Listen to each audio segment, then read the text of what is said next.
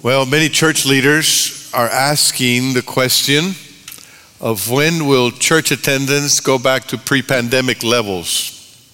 And there's much being written about it, articles and blog posts, and experts have all kinds of opinions. There are some who are saying that churches should not expect to ever go back to pre-pandemic level of attendance, that they should be expecting 60, 70, maybe 80% of what they used to have in attendance before. And it's been interesting to watch churches, to watch our church, to watch the people that were here before the pandemic and we haven't seen, and to see people that we didn't know before the pandemic and are here now. And as we watch that, the question, or really the reality hits us that technology today has allowed people to access worship services. We live stream our services, and we're so thankful for people that watch us online, and we're going to continue to do that. But we've also kind of realized during this process that people that have access to our services also have access to a lot better preachers than this one. And they have, thank you, Bonnie. I'm going to join Zumba, And people have access to great worship services all over the world, really. They can watch a church in Nashville, one in New York, Los Angeles, or Australia. And so it begs the question, if people can access via live stream or YouTube or podcast, the greatest preachers of our era, the greatest worship service of our era, why should anyone attend a local church? And the other question that we might ask is attending church primarily about experiencing good worship music and hearing a good sermon? And perhaps the better question that we could ask is, what does the Bible say about this? Well, you might be surprised, or maybe not, to know that the Bible does not have a go to church commandment. There's not a commandment that says go to church. In fact, I believe going to church as a phrase, bear with me here, going to church as a phrase is not really a biblical concept. We should somehow try to remove it from our Christian vocabulary. And before you say, okay, if that's the case, I'm going to leave, just stay with me for a minute. Because the Bible does have something to say about gathering as believers. So we continue this series that we've called Ignite a couple Sundays ago, and today we're going to talk about gathering. And I want to invite you to go with me to Hebrews chapter 10, verses 24 and 25, where our text is found this morning. Hebrews 10, 24 and 25. And it reads like this: "And let us consider how we may spur one another on toward love and good deeds, not giving up meeting together, as some are in the habit of doing, but encouraging one another, and all the more as you see the day approaching." The writer of Hebrews is encouraging his readers to not give up meeting together as believers. They had somehow lost that habit. In fact, they had made it a habit not to gather. And the writer of Hebrews is essentially saying, that's not a good habit. You need to change it. But notice in his encouragement, in his exhortation, he doesn't say you need to go to church. No, what he's really implying is you are the church, so you should gather as the church. You see, and it's a different concept, a different mentality, because going to church makes it about a place, but gathering as a church makes it about a people. And so let's talk about that today briefly. We gather as God's people. Gathering is more than a place, it is a people. Gathering is more than an event. It's about an identity that we affirm.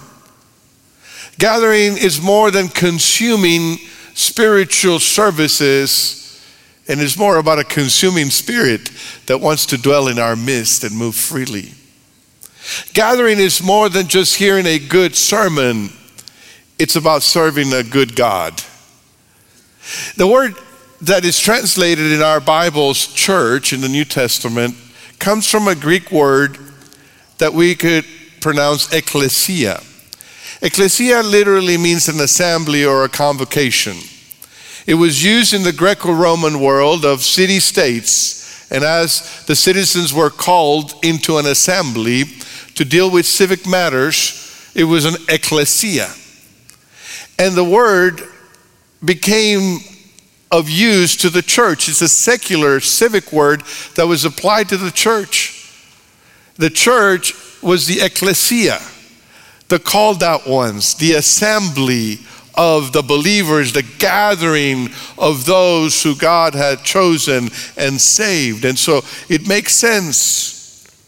Literally, the word church means called out ones, the gathered ones. The church in the New Testament was not about a building. The church in the New Testament didn't have a building. It was a people who had been saved, who had been redeemed, who had been called out of darkness, who had been called out of the world into an assembly, a people of God for a special purpose. So the people in the New Testament knew this. We don't go to church. We gather as a church. We gather because we've been called out. We gather because we are God's people. We gather because we have a new identity and we affirm our identity when we're together. We gather because we're God's assembly. And we're not changing denominations. I didn't say assemblies of God. I said we're God's assembly. We're God's ecclesia. And something powerful happens when we come together. Something really mysterious and unexplainable happens when God's people meet together. God likes to dwell in the midst of the praises of his people. I remember when my daughter Rachel was a freshman at Baylor, and she told us, guys, we're going to have parent weekend, and I want you guys to come up. And so my wife had never really been a part of that, and so we looked up some game tickets, and we realized how expensive they are and how hard they are to get, and we managed to get some. And then we looked at the hotels in Waco, and there was no hotels available, and so we had to figure out how to get to a town that is close by. And finally we went on that weekend. We arrived, and the whole city of Waco was celebrating. There was gold and green all over the place, and there was a lot of activities, a lot of parents, a lot of students, and then the day of the game came, and we parked far away, and there was a shuttle that took us right in front of the stadium, and we got off the shuttle, and we had to walk through endless tailgate parties. I mean, there were barbecue pits of all sizes and all kinds, beautiful smells of, fragrance of barbecue, and loud music and excitement. Everybody's wearing the colors. And then the most exciting thing for Monica and me was that when we got to the stadium, there's this tradition that Baylor has. It's called the Baylor line. And it's all their freshmen wears this gold jersey with their name on the back and the year of their graduation. And they all line up like a great multitude outside of the stadium. And right before the game begins, they open the gates and they rush the field. And Rachel was in that crowd, and Monica goes, I can't see her. I said, she's the one in the gold jersey. Says, that's her. And they rush in the field, and they run all over yelling, and they have flags, and they're excited. And then they come around the field, and they sit on the visitor side, right behind the visitor bench. And they yell the whole game in the most Christian way possible. And when you're there, you feel this excitement. There's energy in the field. People have this sense of solidarity with the team. They're yelling, they're encouraging, they're pronouncing blessings over the referees. No, not really.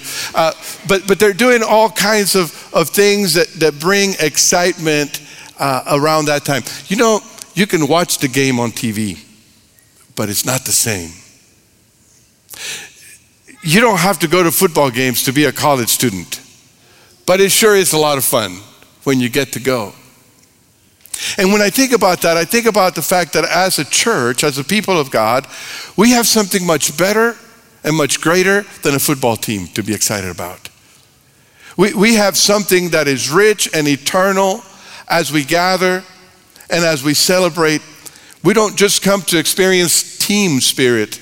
We come to experience God's Holy Spirit in our midst, changing us from the inside out. In the Old Testament, the glory of God was manifested at the temple. People would go to the temple and there would be singing and sacrifices. And from time to time, God's glory would be manifested, Shekinah glory. And in the New Testament, when Jesus comes and he's going to offer the ultimate sacrifice, and he's going to change things up, he's going to replace the temple in Jerusalem with a temple made of living stones.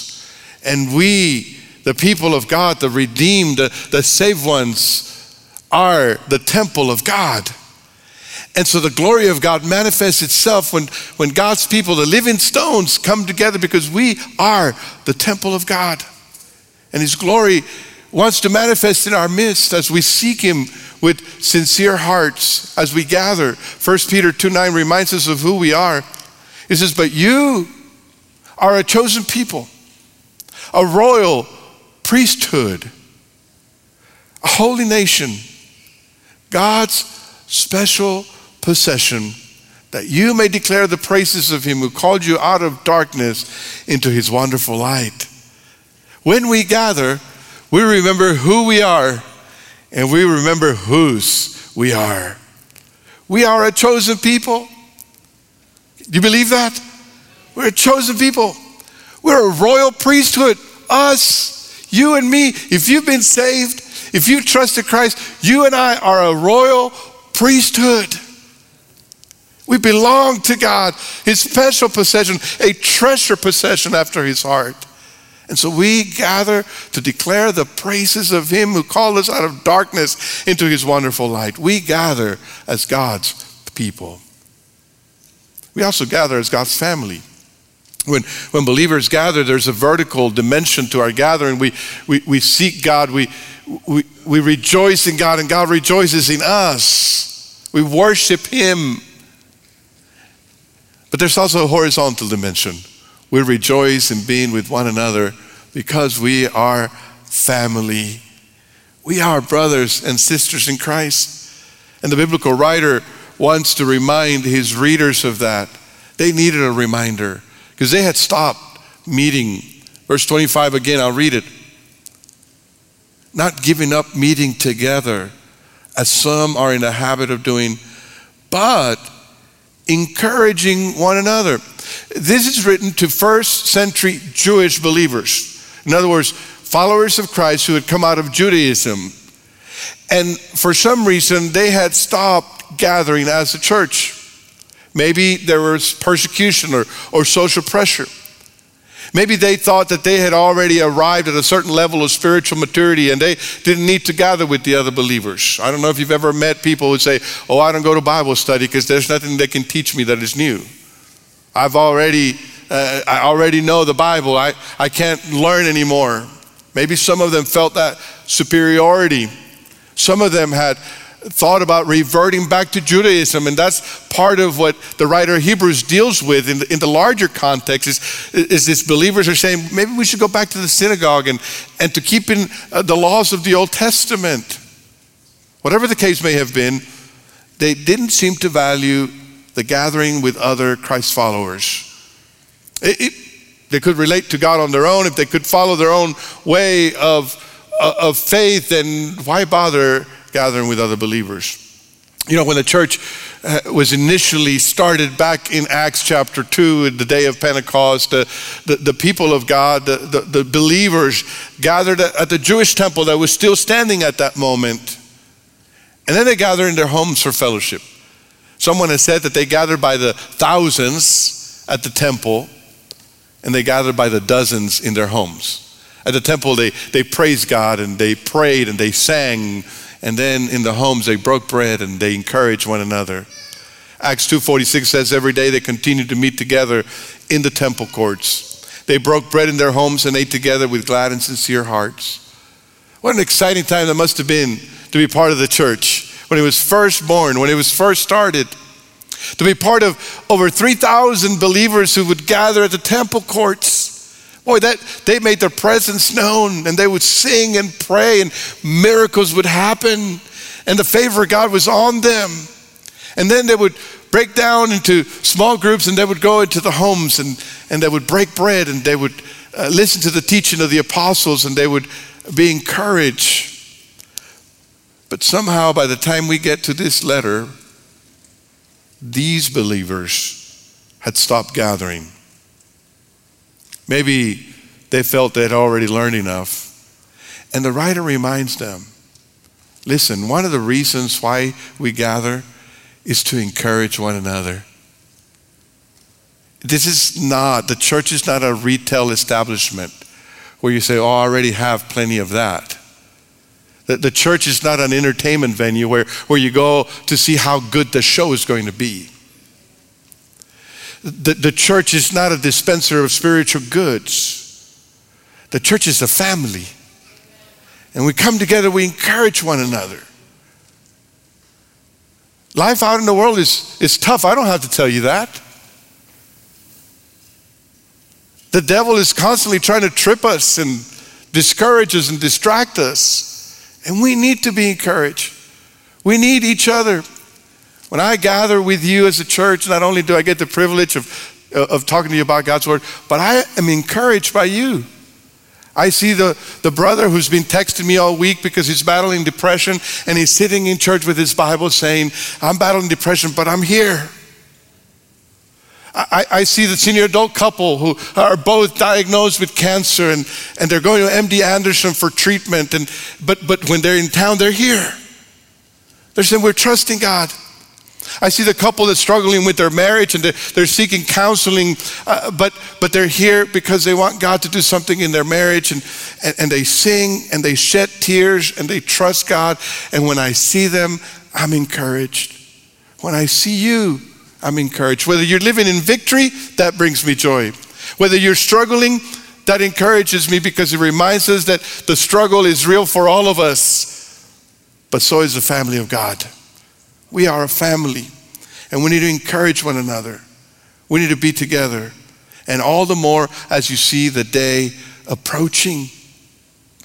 What day? It's not Labor Day. It's not Thanksgiving. It's not Christmas. That's not the day they were waiting for. They're waiting for the day when Jesus will appear. The day when he will make everything right. The day when we will be gathered again. You know that what we're looking for at the end of the age is not to get iPods, but to be gathered as the people of God, to be together. Old song by Philip Craigson-Dean talked about the concert of the age. He said, at the concert of the age, the great I Am takes center stage. The generations stand amazed at the concert of the age. We cry, holy, holy, holy, Lord God Almighty, with every note he plays. As we see the day approaching, when that day arrives, there will be a great gathering, a great reunion.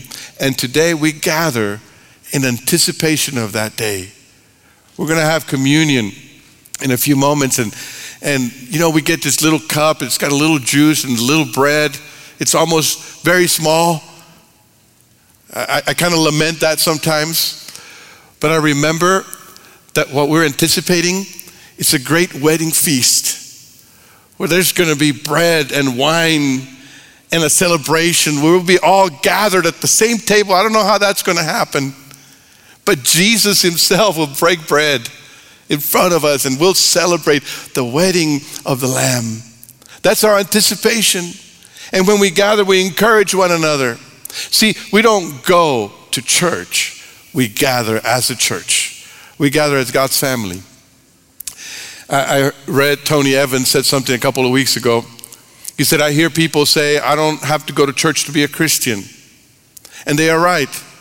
Salvation is through faith alone and Christ alone. You also don't have to go home to be married, but stay away long enough and your relationship will be affected. That's right. Church doesn't make you a Christian. Church doesn't save you, but it helps you in that relationship with the Lord. It helps us to be encouraged by one another. And then third and final, God gather as God's agents.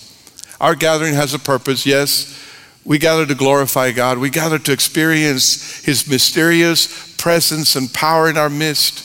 We gather to remember who we are. We gather to encourage one another. But we also gather as God's agents. The writer of Hebrews reminds his readers of the confidence that they can have in Christ. If you go back to the beginning of chapter 10, you'll know that the writer of Hebrews is saying, look, Jesus offered the ultimate and perfect sacrifice. After that sacrifice that He offered on the cross of Calvary, there is no more sacrificial system needed, no more temple, no more altar needed, because the ultimate sacrifice has already been offered.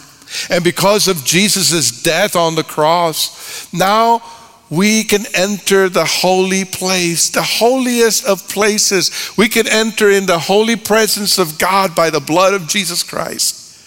And He's our high priest. We don't need a human priest anymore. We don't need anybody as a middleman or middlewoman. We can go straight to the high priest, who is Jesus Christ, and He takes us right into the presence of God. And so what the writer of Hebrews is saying to the believers, listen, we have a great thing. We have a great salvation. It's not a small thing. Let's celebrate. Let's make something about it. We don't have to worry about getting ourselves saved, but we should worry about getting other people into the kingdom. So we gather to celebrate our salvation so that we can share that salvation with others. We gather to be God's agents, and that's why he says here, spur one another toward love and good deeds. Spur one another toward love and good deeds. When we gather, we prod, we poke each other. We say, are you loving like God wants you to love? Are you serving like God wants you to serve? Come on. We can't stay still. We can't just remain sitting down. We've got to love people. We've got to serve people. We got to shine the light in the world. We got to be salt of the earth. We got to love our neighbor like we love ourselves. The nature of salvation is that Christ gave Himself selflessly for us. That's what communion is about. We're going to celebrate a sacrifice of someone who didn't care about himself, but instead gave himself for others. And what it ought to cause in us as believers is that when we gather, we don't make it about ourselves, but we make it about others. We selflessly give ourselves to the Lord and say, God, use me to be a blessing to others. Selfless spirituality is foreign to the gospel. Individualistic Christianity, Lone Ranger Christianity, is not consistent with the Bible. That's why church can never be about me and what I want and how I like it and what I prefer. Church has to be about one another. Church has to be about what the world needs. We are here today for those that are not here yet. We don't go to church. We gather as a church so that we can spur one another toward love and good deeds. We gather as God's agents. You know, a couple of people that came out of Calvary, Amin Calvo and Jose Luis Jimenez, go to the Amazon every year to follow up on work that is being done there. And they were there a few weeks ago, and they sent us a report. I want you to hear from Amin, his report, and hopefully you'll rejoice with me as you listen.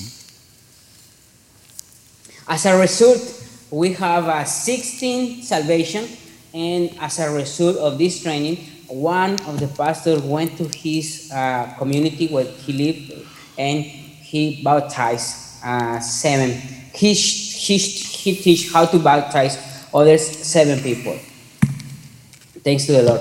Also, we want to some important thing of this mission trip was Lisandro and Veronica. Lisandro and Veronica, we met here for the first time in 2017. We shared one verse, and the word of God touched his heart, and he repented and believed. And then in the second year, her wife, Veronica, also have a commitment to Christ, and he wanted to baptize. So we baptized them.